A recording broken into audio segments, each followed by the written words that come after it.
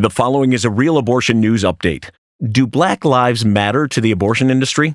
Here are the facts. Black women make up approximately 6% of the U.S. population, but account for 35% of all abortions. On average, 346 Black babies are aborted every day according to CDC numbers from 2013. 17.9 million Black babies have been aborted since 1973. If not for abortion, the Black community would be at least 32% larger than it is today. Two more quick facts. The nation's largest abortion provider, Planned Parenthood, has chosen to locate 79% of its offices in minority communities, and they receive over $500 million in taxpayer dollars every year. In light of these facts, is it surprising that the minority Black community is bearing the majority of the abortion burden? Real Abortion News Update is sponsored by Compass Care.